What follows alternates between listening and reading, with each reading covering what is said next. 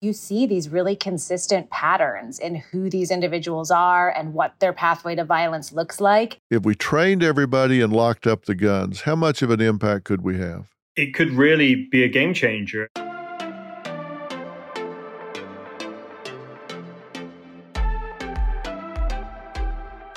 Psychologist Dr. Gillian Peterson and sociologist Dr. James Dinsley of the Violence Project are joining me today on Fill in the Blanks.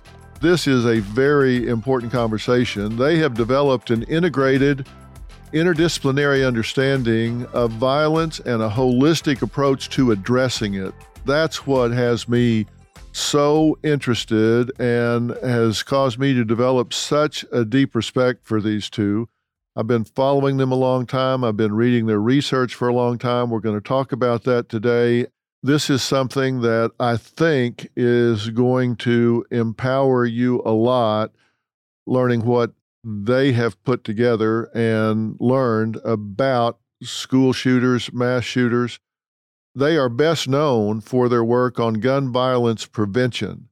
Now, the Violence Project also pioneered a new mental illness crisis intervention and de-escalation training for law enforcement, referred to as the R model, that has changed the way officers think about community policing. The questions are, can we reduce violence in society by using data? What can parents do to make their schools safer? Can we identify a potential shooter? And we're going to talk about all of that and more. So welcome to Gillian and James. Guys, thank you so much for taking the time to do this. I know how busy you are. Thank you so much for having us. We're thrilled to be here. Yeah, it's a pleasure to be on. Well, when you were here for the shows that we did before, it was just terrific. And everybody on the staff here was spellbound. The show that we shot airs very soon. It's this week, actually, because we're back into school now, and we know a lot of things about the schedule of school and when they're at risk for some of the violence that occurs. I'm starting with a premise here that I want you guys to talk about, and I'm going to do a little bit of talking and get the two of you to do a lot of talking today because you're the experts on this. So I'm going to pose some questions and get you to respond to them in the beginning. I'm starting out with a thesis, and that is that we know more about who school shooters are than what we're maximizing. We know more about who they are than we're using. Is that a fair statement? I do think that's a very fair statement. We, in looking at school shooters and sort of attempted school shooters, you see these really consistent patterns in who these individuals are and what their pathway to violence looks like. And we're not building systems to interrupt that pathway yet. That, to me, is a very hopeful reality, but it's also frustrating in that we're not doing it, but I'm making plans for that to change. That's why I'm so anxious to talk about it.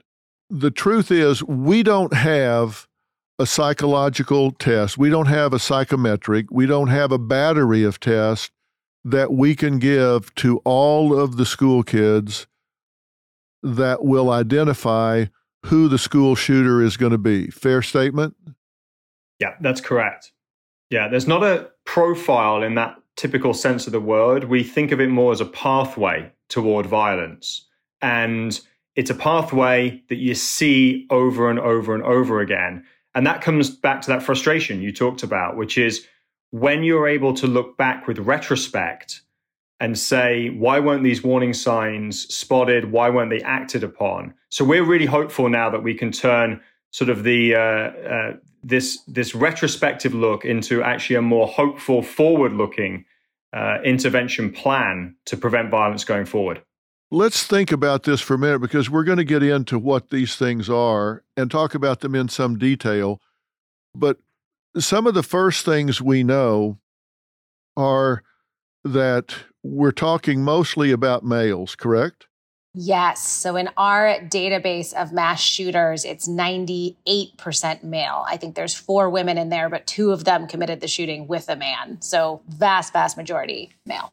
Okay. Let's talk about age. So if we're talking about school shooters, they're young, 15, 16 on average, up to 18.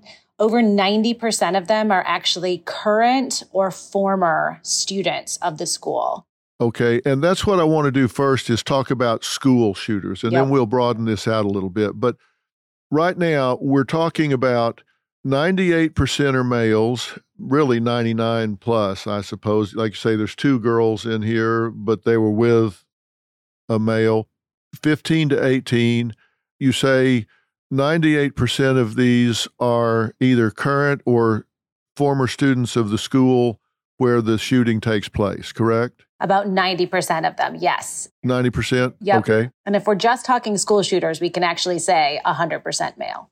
Okay, 100% male then. Let's talk about what that means. Let's pick a hypothetical school that's 50% male, 50% female. We can immediately divide our target population of who we're having to focus on in half, correct? Yep. Let's say we've got 1,000 students in the school. We could immediately divide it in half, so we're now talking about 500. And if we know that they're of a certain age, we can then bracket it down even further, correct? Yeah, it's mostly high school students. So right. you are focused then at the older end of that student body. And yeah, it's boys that we're focused on. So we're bracketing it down even more. Now, we also know some other things about them, and let's talk about what those are, because you guys, you're not the only ones that have researched this. You're just the most thorough, consistent, and meticulous about it. But your research has been validated by others, and it's very consistent. So we know other things about them personality-wise and home-wise. So describe that for our listeners and viewers, if you would, please. Yeah, we see a common pathway with this trajectory toward violence, and it often is rooted in early childhood trauma. So these are young people who've experienced at times quite horrific abuse and neglect early in life. And it's unresolved because there's many people in the world that have experienced trauma, but it doesn't mean to say that they're going to go on to perpetrate a school shooting. But in this particular case, it's trauma that's unresolved, and it lays a foundation for what we call a crisis point in the lives of these students. So they reach an identifiable crisis, and it's noticeable. It's a change in their behavior from the norm. And you see in the sort of transcripts of the investigations that follow school shootings, people will talk about that they knew that something was wrong. They had a gut feeling. They could notice a change in behavior. It was increased aggression or agitation, or they were becoming more withdrawn. It was something that alerted people that there was something not quite right, but they didn't really put together 2 and 2 and realize that this was potentially the signs that violence was to follow. So it's early childhood trauma and it's a crisis point are 2 of the really foundational pieces of this puzzle. Also, they tend to be suicidal, so that school shootings are often designed to be a final act, that they're often kind of isolated. They spend a lot of time studying previous shooters. They spend a lot of times online in chat rooms getting radicalized and getting their violence validated. And they leak their plans. They tell other people, usually students, that they're thinking about doing this. Right. 80-something% of them tell at least one person. 2/3 of them tell more than one person. You mentioned something earlier. You said they reach this crisis point and they have identifiable, observable mental health symptoms, either psychological, behavioral, something that's noticeable. It's not like this comes out of the blue. the kids that know them, they don't call it this, but they have a baseline for this individual. There's a baseline where they can say something's varied. This kid is different now than he was a month ago or before the Christmas break or before he left for summer break. This kid's come back in September or January, February, which is usually when this happens, right? When they come back from break. We're in that time now in September when these things occur the most. So there's something observable. We've got something that is a variation from baseline. So if they're looking for it, then they can say, okay, something's amiss here, something's gone wrong. And if this is a red flag, if this is something that somebody knows what to do with when they see that causes some investigation into the other areas, then we know that some investigation can start. And again, I'm talking about narrowing the field. These aren't the kids that are the soloist in the choir. They're not the kids that are on the debate team, the football team, the class president, the popular kids. These are already marginalized kids that set themselves apart from the rest of the group. Fair? Mm-hmm. Yes. Yeah, I think that's true. Okay, I've talked to so many educators and I've talked to some legislators recently, and they say there are so many out there. How do we start to narrow this down? And there are ways to narrow it down. You cut it in half because it's boys, not girls. You can get to high school and you're talking about the certain age. Then you're talking about those that have a noticeable departure from baseline. And if that sets into play where you start looking to see, do they have early childhood trauma? Have they hit a crisis point? And you start investigating and see they are studying shooters, they have become radicalized, then you find out that on their Instagram, social media, or however they've started to talk about doing something, they're writing a manifesto or whatever. Now these people start identifying themselves where they stick out like a sore thumb if you know what you're looking for.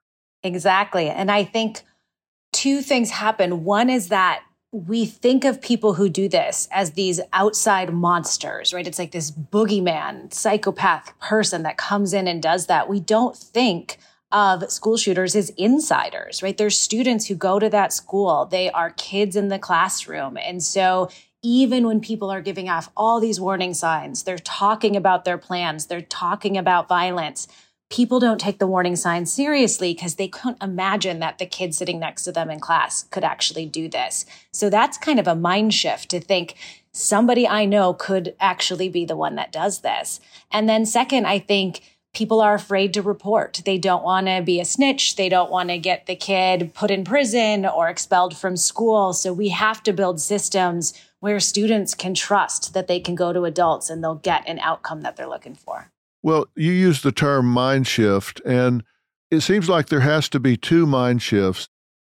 I'm curious how y'all feel about this. One is, like you say, we used to think about predators as the guy that showed up outside the fence at the schoolyard in the raincoat and saying, "Hey, kid, would you like some candy?"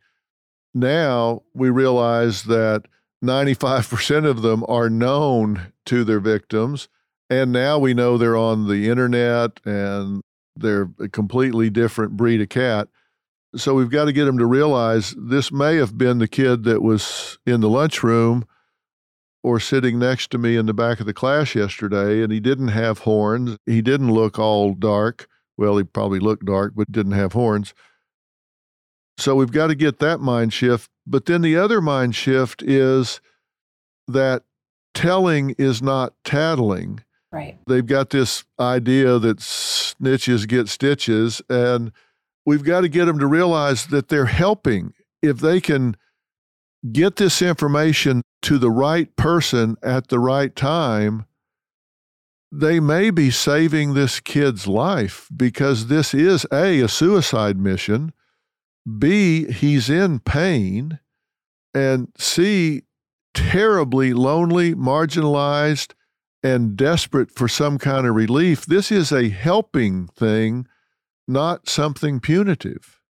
And that's actually the first step in the true intervention, which is we've got to train everybody in the school building. And I mean everybody, the person on the front desk, the teachers, the principal, and the students and the parents, so that if you see something, you say something. And everybody's on that same page of knowing that you're doing this because you're trying to help somebody. And not only are you trying to help somebody because you're trying to prevent a school shooting, but in doing so, you might also be preventing a suicide, or you might be preventing a student who's being bullied and is feeling lonely and isolated and everything that you just described. So there's this really huge diffusion of benefits for doing this. And it really comes down to, we've got to make sure everybody is singing from the same hymn sheet on this, and we're all on the same page and we're all in it together. So we can train everybody in this. We talk about crisis intervention as like CPR.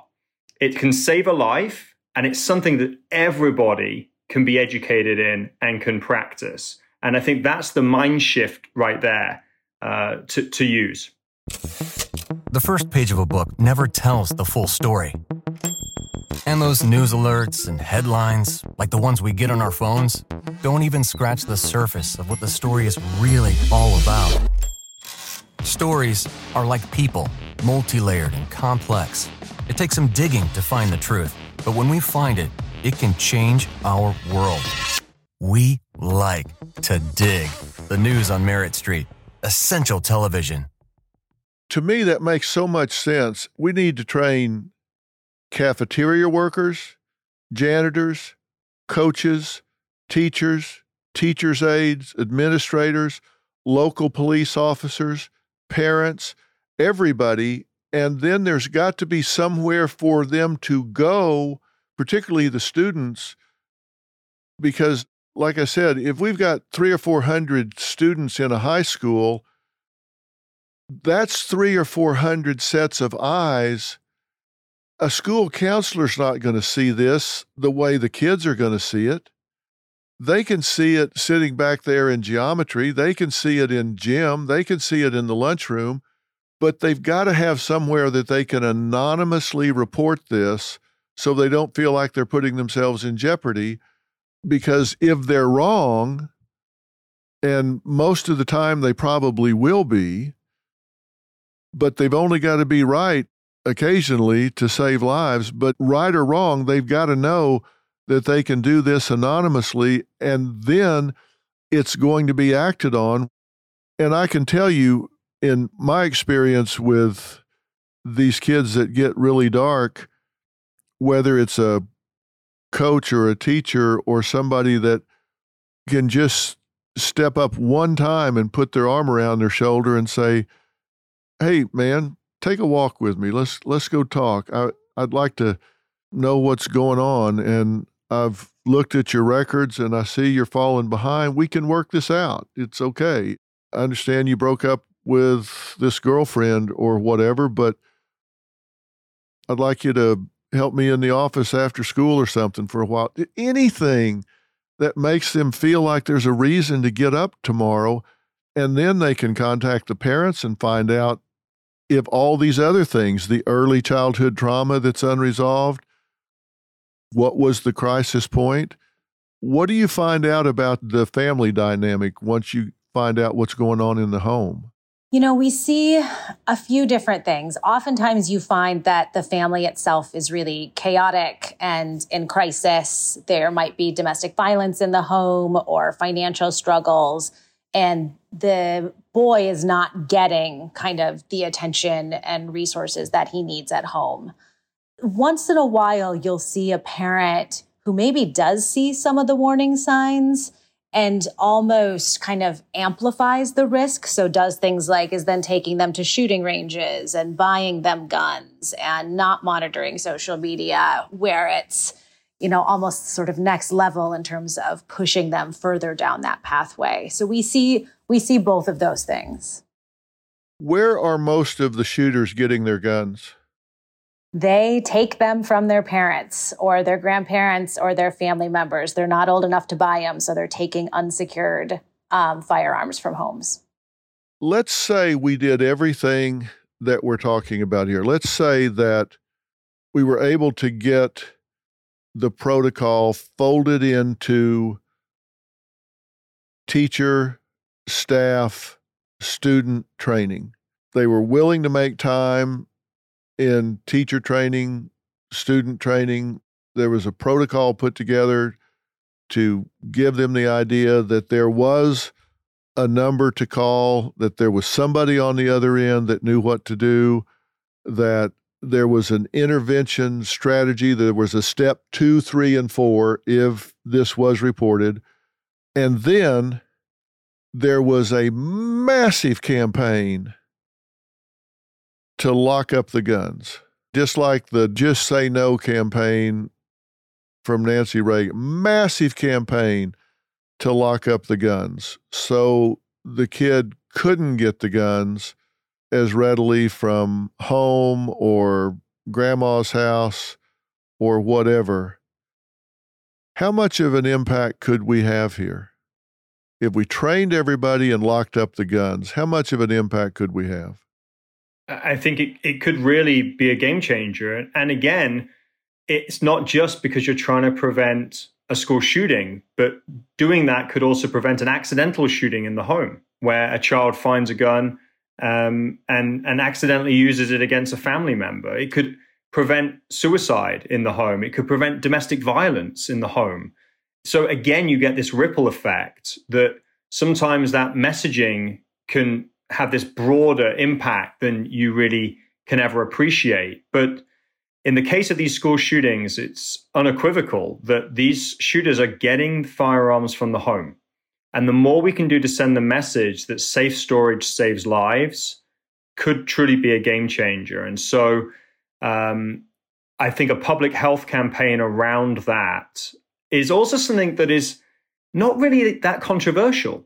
Whenever you talk about firearm policy, it often gets stuck because it's such a divisive issue. This is something I think everybody can agree on. Everybody can say, we want to be responsible gun owners. And the way we do that is if we've got children, if we've got teenagers in the home, we store our firearms safely. And it's something to be proud of if we do that. I think people get bogged down in and lose focus with this Second Amendment debate. What are there, 350, 60, 70 million guns in America? And how many assault rifles are on the streets of America? Do you know? Well, the interesting thing about assault rifles is you don't see them very often in everyday gun violence, but they are massively overrepresented in mass shootings. So in our database, about a quarter of mass shooters have used an AR-15 style assault weapon. And so in this particular instance, that's where the debate around the assault rifles comes into play. For everyday gun violence, and also with mass shootings, though, it's handguns are more of an issue. But I think, as we mentioned before, with school shootings, they're getting those handguns from family members. The assault rifles are often being purchased on an 18th birthday as a gift. And that might also be a warning sign if somebody wants an AR-15 right on their 18th birthday, when they've got all these other warning signs, that's not the time to be going out and purchasing a firearm. Good God, no. I'm 18. I'd like a box of hand grenades. No, I'm thinking of getting you some socks or something. That's the thing. We've got thousands of those things on the street. We've got millions of guns, and people want to talk about the Second Amendment. They can change the Second Amendment. That might have an impact in 200 years. But we've got all of these guns on the street. We can make a difference right now if we'll do what we're talking about here, a protocol of training and a massive campaign for safe storage. The NRA, they very much advocate for locking up the guns. This is not a threat to gun owners or those that support the Second Amendment. We can sidestep that whole thing and say, you guys go over there and debate that. In the meantime, we want to stop these shootings, which we can do by the pathway you guys have identified. And just so people know, please talk about how you have identified this pathway, the matrix that you've set up with the different variables and created this common pathway, because I know you've gone back 50 years, correct? We have, yeah. We started with 1966 and we went up. We're still collecting data now. So there's about 185 perpetrators in our database. And the database is available for free. People can download it at theviolenceproject.org and look at it and see what's inside of it. But each perpetrator is coded on about 200 different pieces of life history information. Anything from their early childhood to their mental health symptoms to how they got their gun. And we did a deep dive looking for patterns in the data, kind of statistically, what do we see, what emerges? And then in addition to that, we conducted interviews. So we interviewed 5 perpetrators of mass shootings who were incarcerated. We interviewed mothers, siblings, ex-girlfriends, old preschool teachers and social workers, anybody we could find who knew these perpetrators and what that pathway to violence looked like. And we put that all together in a book we released last fall called The Violence Project. Right. Share with people some of the interesting things that you learned when you talked to the mothers of these perpetrators. How much insight did they have, and what were they able to share with you about the makeup of these shooters? You know, talking to the mothers, I found it particularly heartbreaking. I'm a mom of 3 young kids myself, and typically the mothers who would reach out to us had never told their story before. Many of them were in hiding. Many of them carried this deep sort of shame and guilt for having missed the warning signs.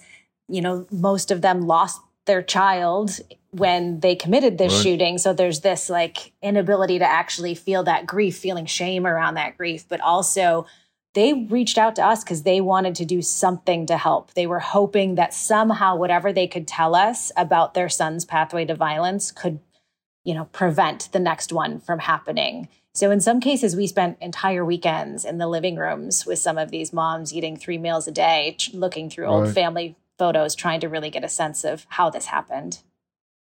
In those interviews, how forthcoming, I know the answer to this because I've read it, but I want the people to understand, how forthcoming were they about these early childhood traumas? Well, in the interviews we did with the perpetrators of the mass shootings themselves, we corresponded often by letter. And this was because they were in prison and there are restrictions around doing research in prisons, but also we were in the midst of a global pandemic. And we, in some cases, wrote 30 letters back and forth, asking them about intimate details of their childhood. And what they wrote back was really blew us away, to be honest, because they, in some cases, and we do use those direct quotes in the book, they outlined in really horrific detail the extent of abuse that they had endured and so on. Now, when we interviewed parents, I think in some ways, parents were not necessarily as forthcoming to talk about some of those darker aspects of childhood, but there was still an underlying recognition that something wasn't right in the lives of their children, and that there were missed opportunities, and I think an element of regret about things they could have and maybe should have, or if they could go back, would have changed, that we started to be exposed to. And we really tried to probe as much as we could into whether other things that could have resulted in this outcome being different. And we outline in the book some examples where there were these missed opportunities. Sometimes they involved family members, that if something had just slightly been done differently, perhaps that young person would have been taken off of that pathway to violence. I know in what you disclose in the book, it's interesting that these shooters were surprisingly insightful after the fact, which caused me to believe that they would be really responsive to efforts to intervene, particularly one-on-one, because these weren't evil sorts of people. And because these are, in a sense, violent suicides, the fact that there is an armed officer on the campus, we don't want to hit this too hard because it's kind of making a statement about whether you want an armed officer on campus or not. And I know this isn't a policy discussion, but there is a certain magnetism to them doing what they're doing because they want to die. It is suicide by cop, right? And the fact that there's an armed officer there is one of the elements that attracts them back to that location. Exactly. One of the sort of main perpetrators we profile in the book told us that. He said his plan was to go to the school to do the school shooting and to be shot by the school resource officer. That was part of the plan. And again, they're insiders, so they know that officer is there. They know where he stands. They know when he takes his lunch breaks. Right? They know everything about security and how to get in and out of that school. So many of the actual deaths that occur in the first minute to 90 seconds that they're there. It's kind of like that armed resource officer needs to be standing in the classroom, which what are the chances of that happening? Practically zero. But even if they do respond, maybe they're in the main hallway, by the time they run towards the classroom, even if there's no hesitation, they're going to be there reacting to the killings rather than stopping the killings. In the best of circumstances, I don't know any way around that, but that's just the reality of the statistics. A lot of it is over by the time that officer gets there. We outline a case in the book, which was really fascinating to us. We interviewed a school principal at a high school that had a shooting. And he said it was around 7:30 in the morning. And at that time, they hadn't even taken attendance at the school. So schools were not, kids were not where they usually should be. He actually outlined that the marching band was out on the field outside. That was a school that had ran active shooter drills, had all the protocols in place. They even had a school resource officer. They just happened to be absent that day. They were away at training that day.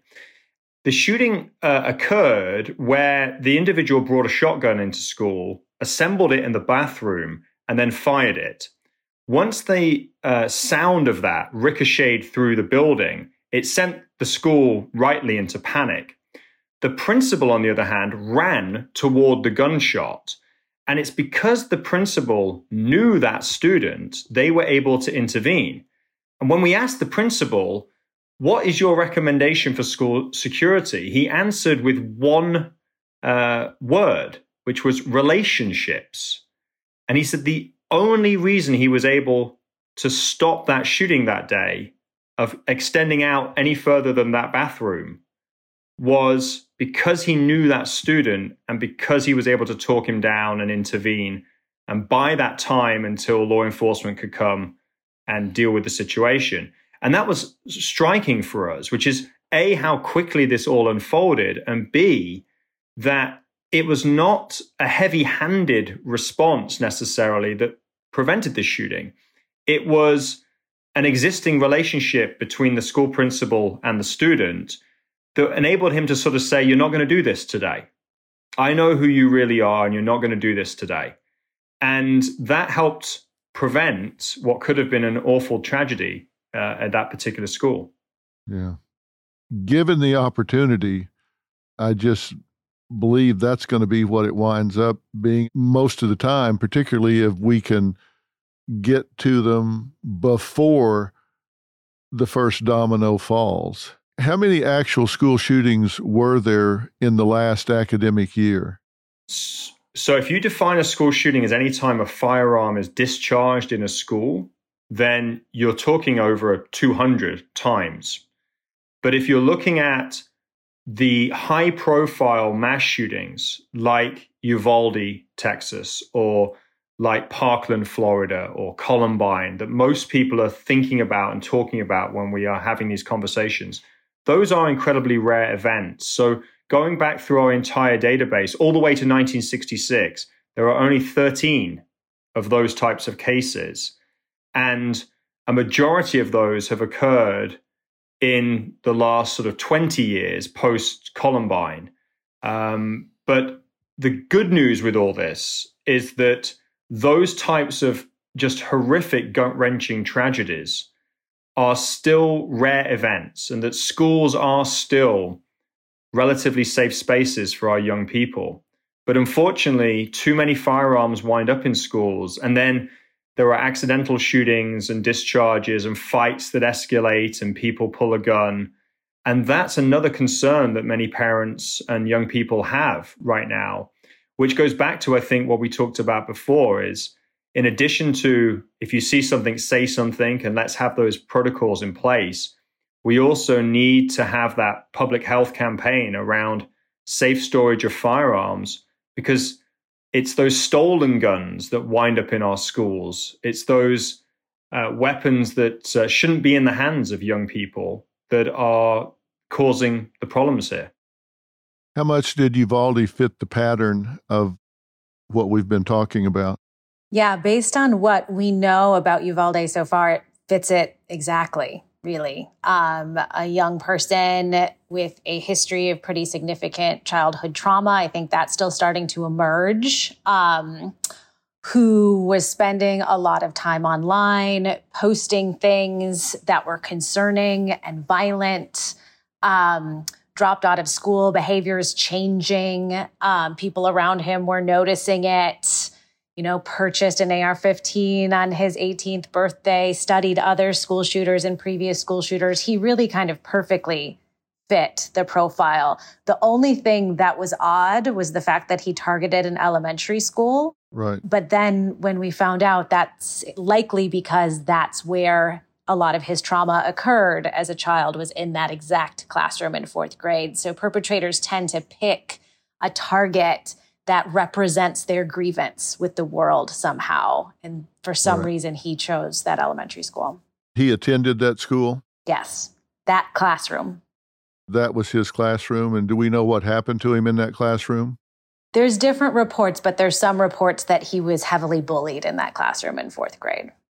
By the other students, not the teacher, but the other students? Yes. Mm-hmm. Yeah. There's been so much said about the delayed or lack of response there by law enforcement. Was there insufficient training there, or have you been able to determine?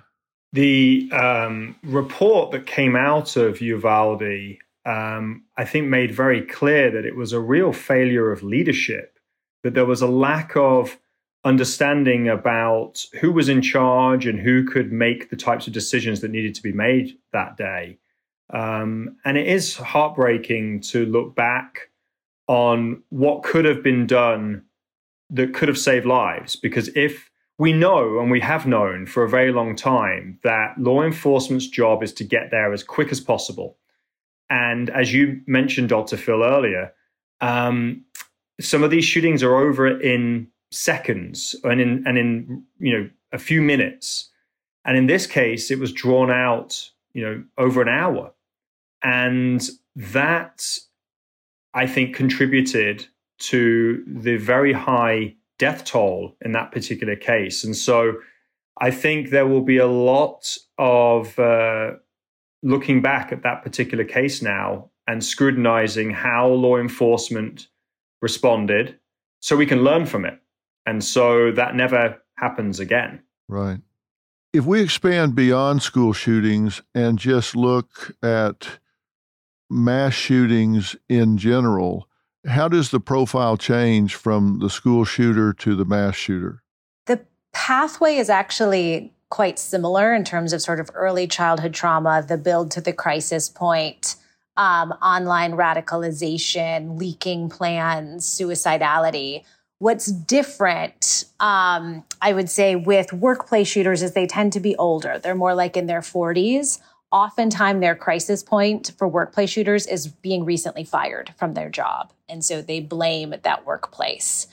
For other perpetrators who target, places of worship or grocery stores, what happens is that there's this kind of self-loathing, self-hate. There's these young men or middle-aged men who aren't at the place in life that they planned, who don't have what they feel like they deserve in life.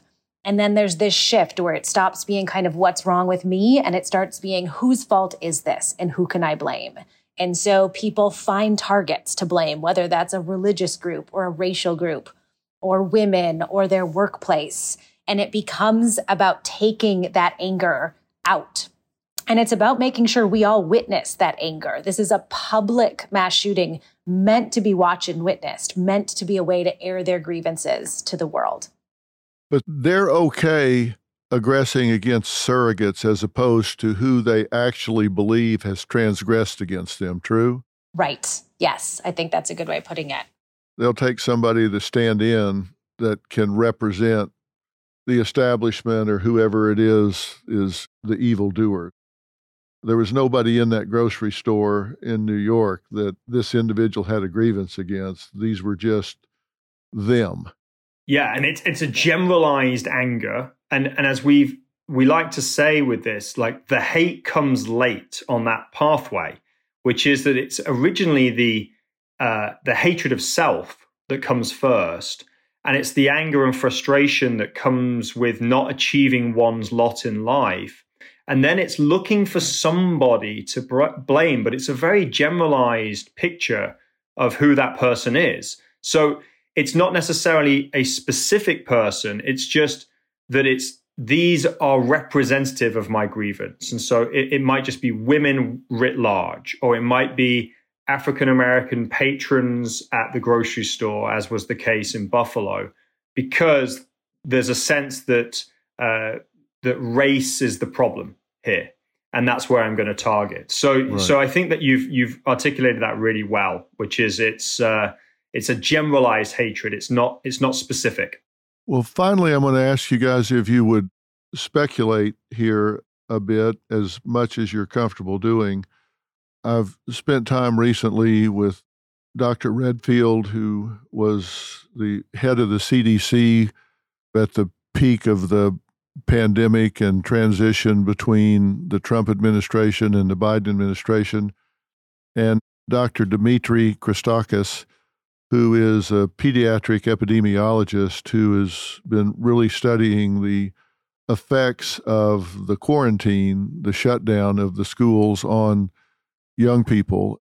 Both of them are talking about the profound effects that the quarantine and the shutting down of the schools is having on our school population now, and that the cost is practically immeasurable, but that it's going to cost, the model suggests, 5.3 million years of life lost for these kids in school now, because their academic attainment is going to be less, which means their employment success is going to cost them an estimated $17 trillion for this generation across time.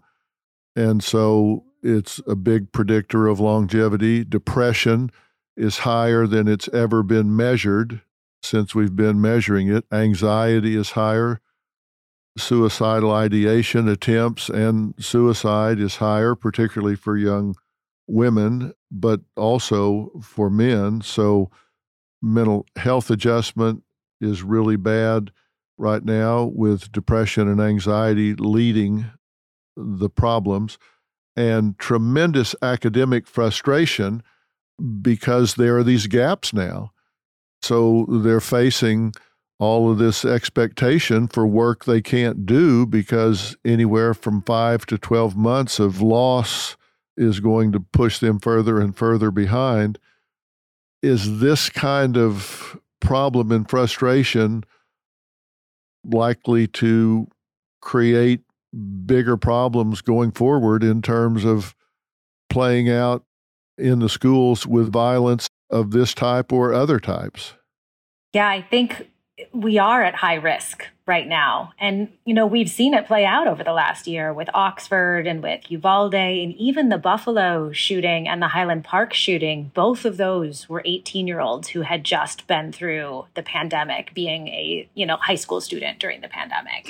We're seeing, I think, risk factors, things like you've been mentioning, suicidality and hopelessness and depression, spending increasing times online. Those are all elevated because of the pandemic. And then you add into that record gun sales and just access within the home, that I do think we have to take this very seriously. We can't only talk about this after a school shooting occurs. We have to keep talking about it in building these prevention systems.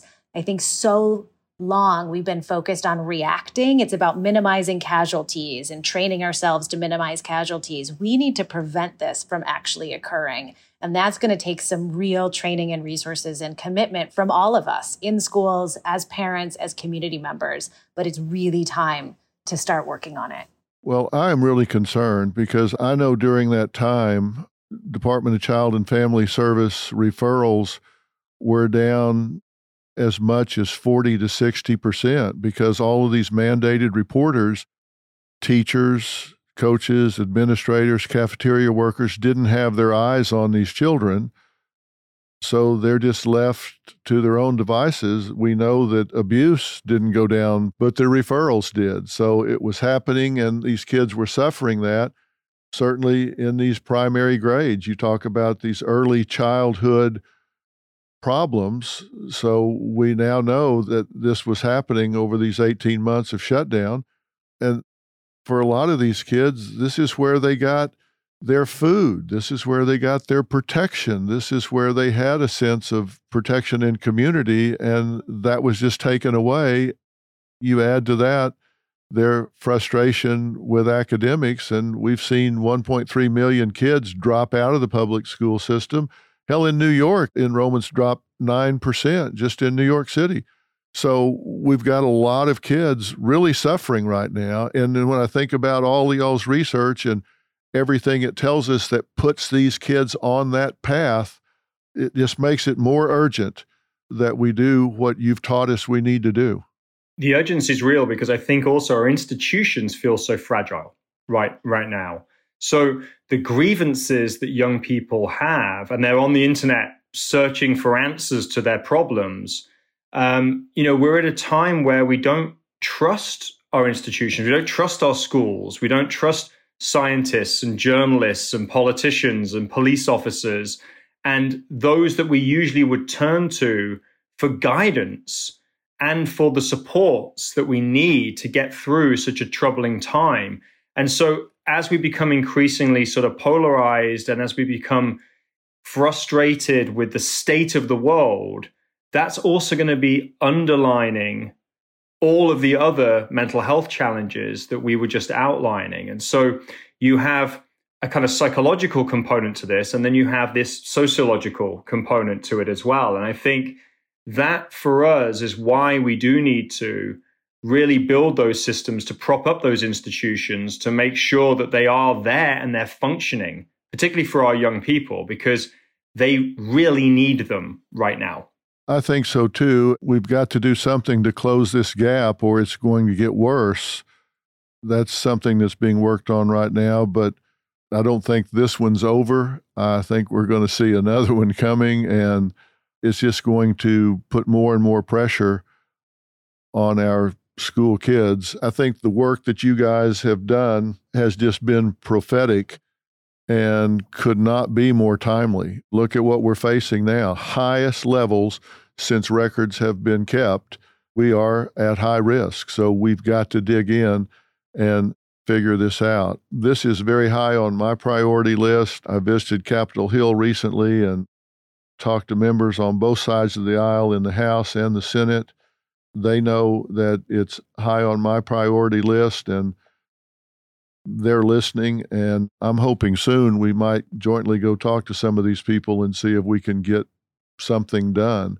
Is there a state, is there a school system, a region that you think does a better job, that is kind of a leader in getting some of this together? I know Colorado has some reporting systems and all. Is there somebody that you think approximates leading in the direction that needs to be done? Yeah, Colorado has some really good systems in place. The organization Sandy Hook Promise has an anonymous reporting apps that about 2 million students use. And when they put in a concern, it goes to an actual crisis center and it's responded to within a minute by a crisis counselor who tries to sort of figure out what that student needs at the moment. And I think that's the type of model we really need at the national level. And the hopeful thing is, I think, when we've studied averted shootings or kids who are on this pathway and changed their mind, sometimes the problem can feel so massive at the policy level, but it really comes down to a human connection, right? It's someone connecting with them, like you were describing, someone putting their hand around their shoulder, somebody giving them a little bit of hope to get them through that moment and to get them the resources that they need. So in some ways, that is incredibly hopeful because that is something that we can all be doing for each other every day. Well, it's good that there are some examples out there, and we now have the 988 Suicide and Crisis Lifeline. It's new and it's not flawless at this point because people are being trained, but it is up and it is running. It's the 988 Suicide and Crisis Lifeline. It's got over 200 crisis centers that are open 24 hours a day. People sometimes can't remember the crisis prevention lifeline number, but they can remember 988. So that's out there, and it's getting more and more support and more activity all the time. I've been working with them on that and messaging on that. So we do have attention. People are paying attention to this on Capitol Hill. I hope you guys will continue to dialogue with me about this, and hopefully we can go up there and talk to these folks and see if we can get them to lean into it. Absolutely. Yes. All right. Well, guys, thank you so much for talking about this. And I hope parents and grandparents, whoever are listening to this, and I always really encourage everyone to go talk to their schools, talk to the school systems, go to their school board meetings, and don't go in hysterical like your hair's on fire, yelling and screaming, "What are you doing? What are you doing?" But ask the questions and find out how you can help. Recognize that nobody wants this to happen, and all the teachers, all the administrators, everybody wants the same thing. Everybody's looking for answers.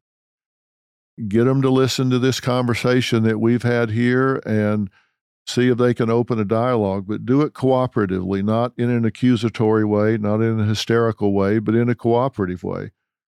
See if we can get people to lean into this some. You guys will continue our dialogue and see if we can keep this moving. But God bless you for the work you're doing. It's amazing. I know how tedious it's been, but you're doing a great job. So thank you for that. Thank you very much. Yes, thank you. All right, we'll talk soon. Thanks again.